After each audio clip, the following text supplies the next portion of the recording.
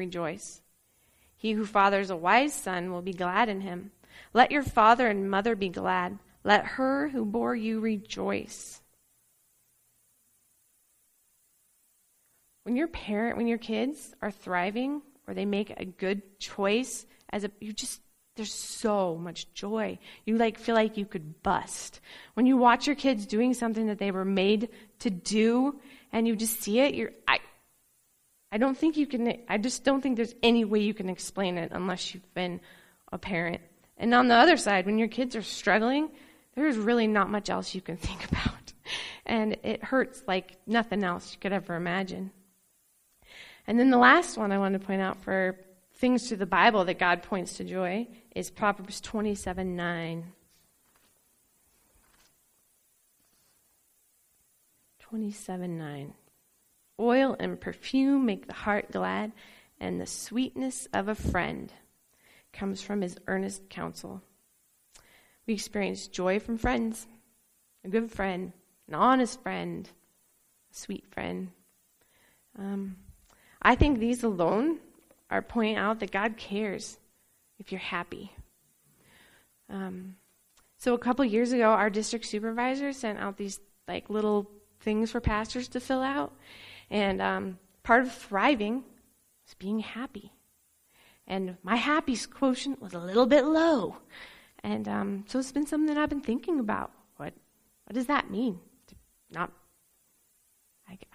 still thinking about it. I don't have an answer for you. I don't think any of those probably surprised you. As I read them, you probably didn't be like, people experience joy in that? Wow, that's shocking. I don't think any of them surprised you. However, life isn't marked with just weddings, right? And sitting in nature and a good bottle of wine. That's not just life. Life is marked by hard times. Tim Johansson reminded us life is hard. It is. It's not all just a cup of tea. Life is marked by death and loss. So what do we do with that? It's kind of interesting that I got to write a message on joy at the same time as when my grandpa died. Jamie's like, do you still want to write this message? And I'm like, I do. I do want to write this message. I want to think about joy at the same time that I'm sad. And I'm feeling a little raw. So my grandpa died a week and a half ago. And I was like, it's exactly what I want to be thinking about right now. And so next, I want to, we're going to look at a different, unique biblical perspective on joy. It's a perspective. It's not based on your immediate circumstances, but rather on a hope rooted in God's love and promises. Sometimes I think everything looks good, therefore I'm happy. We have this thing, my mom even says on the phone, is everybody okay? I'm like, yeah. Okay, good, we can be happy. But that's not really a biblical perspective on being happy or being joyful. And so it's not the one I've been dealt. So we're going to start in Psalms, and we're going to look at the Israelites. I'm going to give you a cap. So if you're not familiar with the story. So have you guys seen The Prince of Egypt? Has people seen it? It's okay. So I thought probably a lot of people. So the Israelites were slaves for a long time. And they finally were coming out.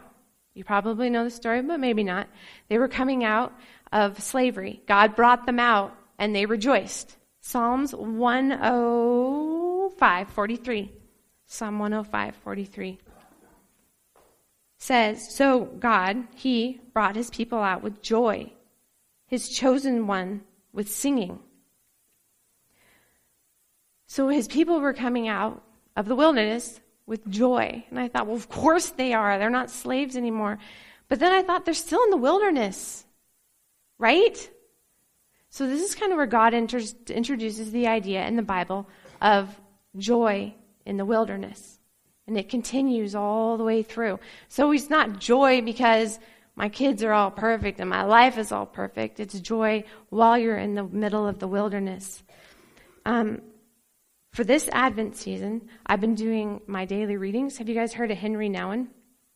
So they've compiled a book of from Henry Nouwen's teachings, and each day you read an excerpt from his books. And he's been following the Advent season, so I've been reading on joy. And I've noticed that with each of his writings on joy, it's coupled with sorrow, or it's coupled with hope, or it's coupled with love or peace. You don't just get joy on its own. It has to be with something else. Joy comes along with hope. They're coupled. They go together. As we move forward and we look at Christ, what Christmas is all about, I want you to go to Luke 2:10. That's in the New Testament. And this is Christ. Christ is our joy. Luke, I went too far. Luke 2:10. Matthew, Mark, Luke. There we go. Luke 2:10. Jesus brings joy. And the angel said to them, I love this, fear not. That's what angels always say. For behold, I bring you good news of great joy that will be for all people. For unto you is born this day in the city of David a Savior, who's Christ the Lord. So here we see that Jesus is joy. He's great joy because he's going to save people. It's a hope for something still yet to come. It's not in that very moment. As Jesus lived on earth, he taught the same message. Jesus taught the idea of joy in the wilderness. If you go to Matthew 5:11 through 12, or I'll go there. This is what Jesus himself taught. Blessed are you when others revile you and persecute you and utter all kinds of evil against you falsely on my account. Rejoice and be glad, for your reward is great in heaven. For so they persecuted the prophets who were before you. So Jesus' teaching on joy is when you're persecuted, your reward will be great in heaven. It's not here. It's not for what's going right now. It's what to come. Okay, so sometimes when I preach, I feel like God has something for me and I can't get it out. Have you ever noticed that with me? Maybe not. Sometimes I get up and I feel like I can just make it happen. And I feel like, yeah, this is what I'm gifted to do. This is what I'm called to do. And then every once in a while, I prepare just the same. And I get up here and I feel like I can't connect. I feel like there's a block and I can't get out what I'm supposed to say. And it makes me feel like, what am I doing? Why did I say I would do this? I feel like I'm getting blank stares and I'm not connecting. That's one of those moments for me. So that's how I feel right now. It's like I am not connecting. And I felt like I had something from God. It happens to me every once in a while. So I'm going to stop. And I'm just going to speak from my heart. And I'm going to hope that I can connect with you. And if not, I don't know what to say. I just don't know. It's kind of a weird thing.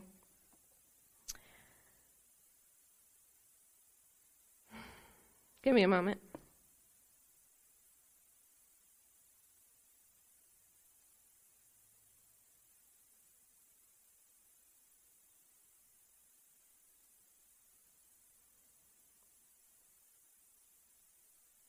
What I wanted to say to you today is that I believe firmly that God cares about whether you're happy. And I didn't even used to believe it myself. But I think it's because I wasn't happy.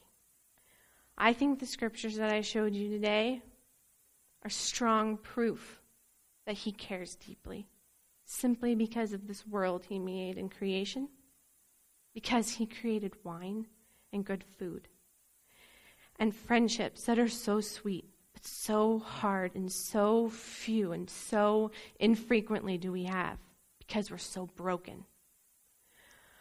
I believe that God cares about happiness because of the joy of having a child.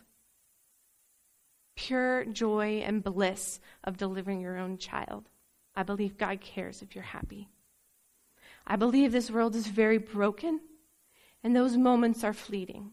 And it's a lot of work to be healthy and to have those friendships and to be able to enjoy them. I also believe that this world is very broken. And I believe that a lot of times the only joy we will experience is joy in the wilderness, like Jesus taught in Matthew 5. I also think that the early church is a super amazing example of joy in persecution. I don't really think that we experience as much persecution as we think we do here in the United States, even though life is hard. I really don't think we do. I told Jamie that some people, one of my favorite authors is Shauna Nyquist, and people speak against her because they're like, why does she complaining about? She's got lots of money. Her dad has all this money. I told Jamie, I think we make life hard. Like, it's just a human condition. People might look at you and be like, your life's fine. I think we make life hard. I also think that, the early church is an awesome example of moving and leading into joy despite being persecuted. So something I wanted to share with you, and I wasn't even sure how. I was like, well, you're supposed to know how you're supposed to share something before you share something with people. You're supposed to know what you want them to hear and what you want them to think about it. I don't know. But this week on Thursday, this came to my email from my husband because he does a much better job at keeping up with the world than I do. So he sends me things. Over 100 members of the Early Rain Covenant Church in Chengdu, China were arrested beginning Sunday, December 9th. At the time of the publication of this translation, arrests are still being made. Among those taken away were Pastor Wang Yi, senior pastor of Early Rain, and his wife, Zhang Grong, who have not been heard of since Sunday. This is a letter. It kind of feels like a New Testament, like this could be part of the New Testament letter written by this pastor. He wrote it in September because he assumed that this was going to happen. It says he wrote it, it says somewhere in here, in like September, in the beginning of September, because he anticipated that he would be taken.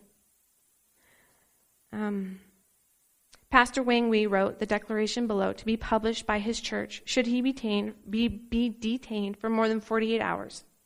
In it, he explains the meaning and necessity of faithful disobedience, how it is distinctive from political activism or civil disobedience, and how Christians should carry it out. I printed it off just in case any of you want to read it because it's very powerful. He wrote it before it happened and how he wants the church in China to respond to the way they're being treated.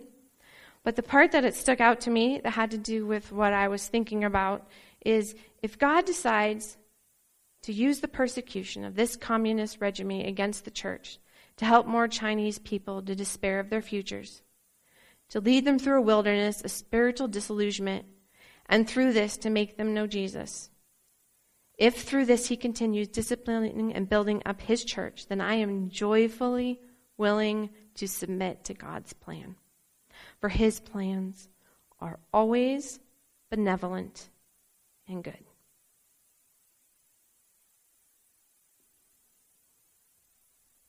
I'm willing to submit to God's plans joyfully. For his plans are always benevolent and good.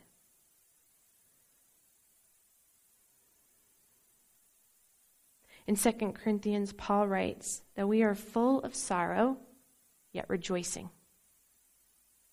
Full of sorrow, yet rejoicing. When you believe Jesus' love overcomes death, joy becomes reasonable, even in the darkest circumstances. When you believe Jesus' love overcomes death, joy becomes reasonable, even in the darkest circumstances. We don't belittle grief. We don't belittle sorrow. We don't belittle sadness. But yet you can still rejoice. It's not a trite, fake it till you make it. Like, pull yourselves up by your bootstraps. It's a still being sorrowful, but joy in Jesus that this isn't the end. Joy that there's more than this. I'm thinking of an example. I called my grandma the day after my grandpa died, and I was speaking to her in the morning. And she was crying, rightfully so. And she was sorrowful, and she was sad. She lived with my grandpa for 70 years. It's a long time. And their marriage was spicy, but she's still really sad. It's kind of ironic. You two were at each other's throats for 70 years. But through it all, she was a hope. She told me how he came to Christ, how he accepted Christ into his heart. There's a hope in the midst of her sorrow. This isn't it. There's more, that she's going to see him again. And I think that that's what we hold on to. I think that's what we see through Scripture. We believe that God cares about our happiness and our joy through our lives, through a birth, weddings, creation. And God cares about our joy in the time of the wilderness. We might actually live more time there. The question I'm thinking for us to leave with is, where is God inviting you to choose joy this Advent season? Where is God inviting you to experience joy this Advent season? So I said I've been reading through with Henry Nouwen, his Day by Day. So I want to share this with you to look at today. He says things so well. He says things that I know and I believe, but when I read it, then I can feel it. I want to leave this with you and take it just a couple minutes here to read it and to ponder in quiet, to have a thought to bring home for yourself. And then when we're done, ask yourself, where is God inviting you in the midst of what you have going on this season to choose joy? So I'm going to start. Roger, will you kindly pass them that way? And then Dale, will you kindly? Thanks.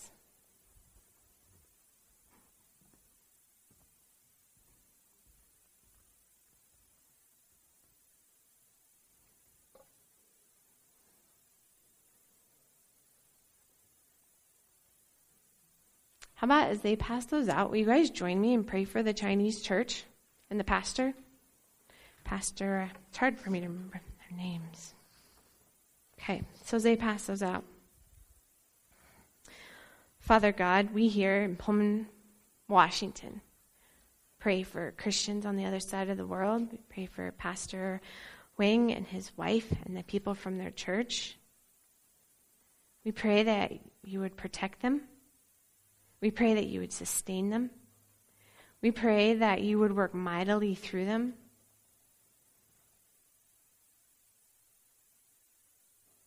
God, I pray that people will come to know you, the mystery of who you are through this. Jesus, I pray that during this season, as we stop and pause during Advent, that we'd remember you. I pray this week that we would experience your joy. I pray that despite me, that people would hear from you. Amen. Joy. Joy does not come from positive predictions about the state of the world. It does not depend on the ups and downs of circumstances of our lives. Joy is based on the spiritual knowledge that while the world in which we live is shrouded in darkness, God has overcome the world. Jesus says it loudly and clearly. In the world you will have troubles, but rejoice. I've overcome the world. The surprise is not that unexpectedly things turn out better than expected. No, the real surprise is that God's light is more real than all the darkness. That God's touch is more powerful than all human lies. That God's love is stronger than death. Henry Nouwen from his book, Here and Now. So as the team comes today and closes us in worship, and as you have this in front of you, I invite you to ask God, where are you inviting me to choose joy this season?